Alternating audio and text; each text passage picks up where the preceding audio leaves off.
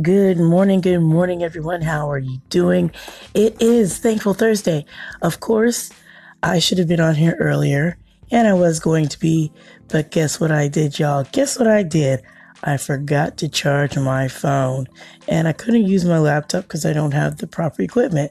So, of course, that's all my fault. But I'll probably be back on here a little later with the message that I was working on. But for now, I'm just going to leave you guys with this. Don't worry about tomorrow. God is already there. For I know the plans I have for you, declares the Lord. Plans to prosper you and not to harm you. Plans to give you hope and a future.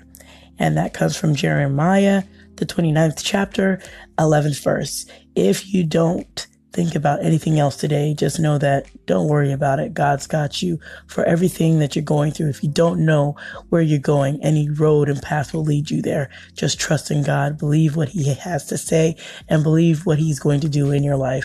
Don't try to fix it. Don't try to replan it. Don't try to overthink it. Just let things happen, and in God's time, he will reveal to you what your purpose and destiny is in him if you only trust, believe, and lean on him and not to your own understanding. So with that, I bid you adieu until later. I might come back on here way later and do my message that I had for this morning. So God bless your hearts. You guys take care, be safe, and hey, have an attitude of gratitude today.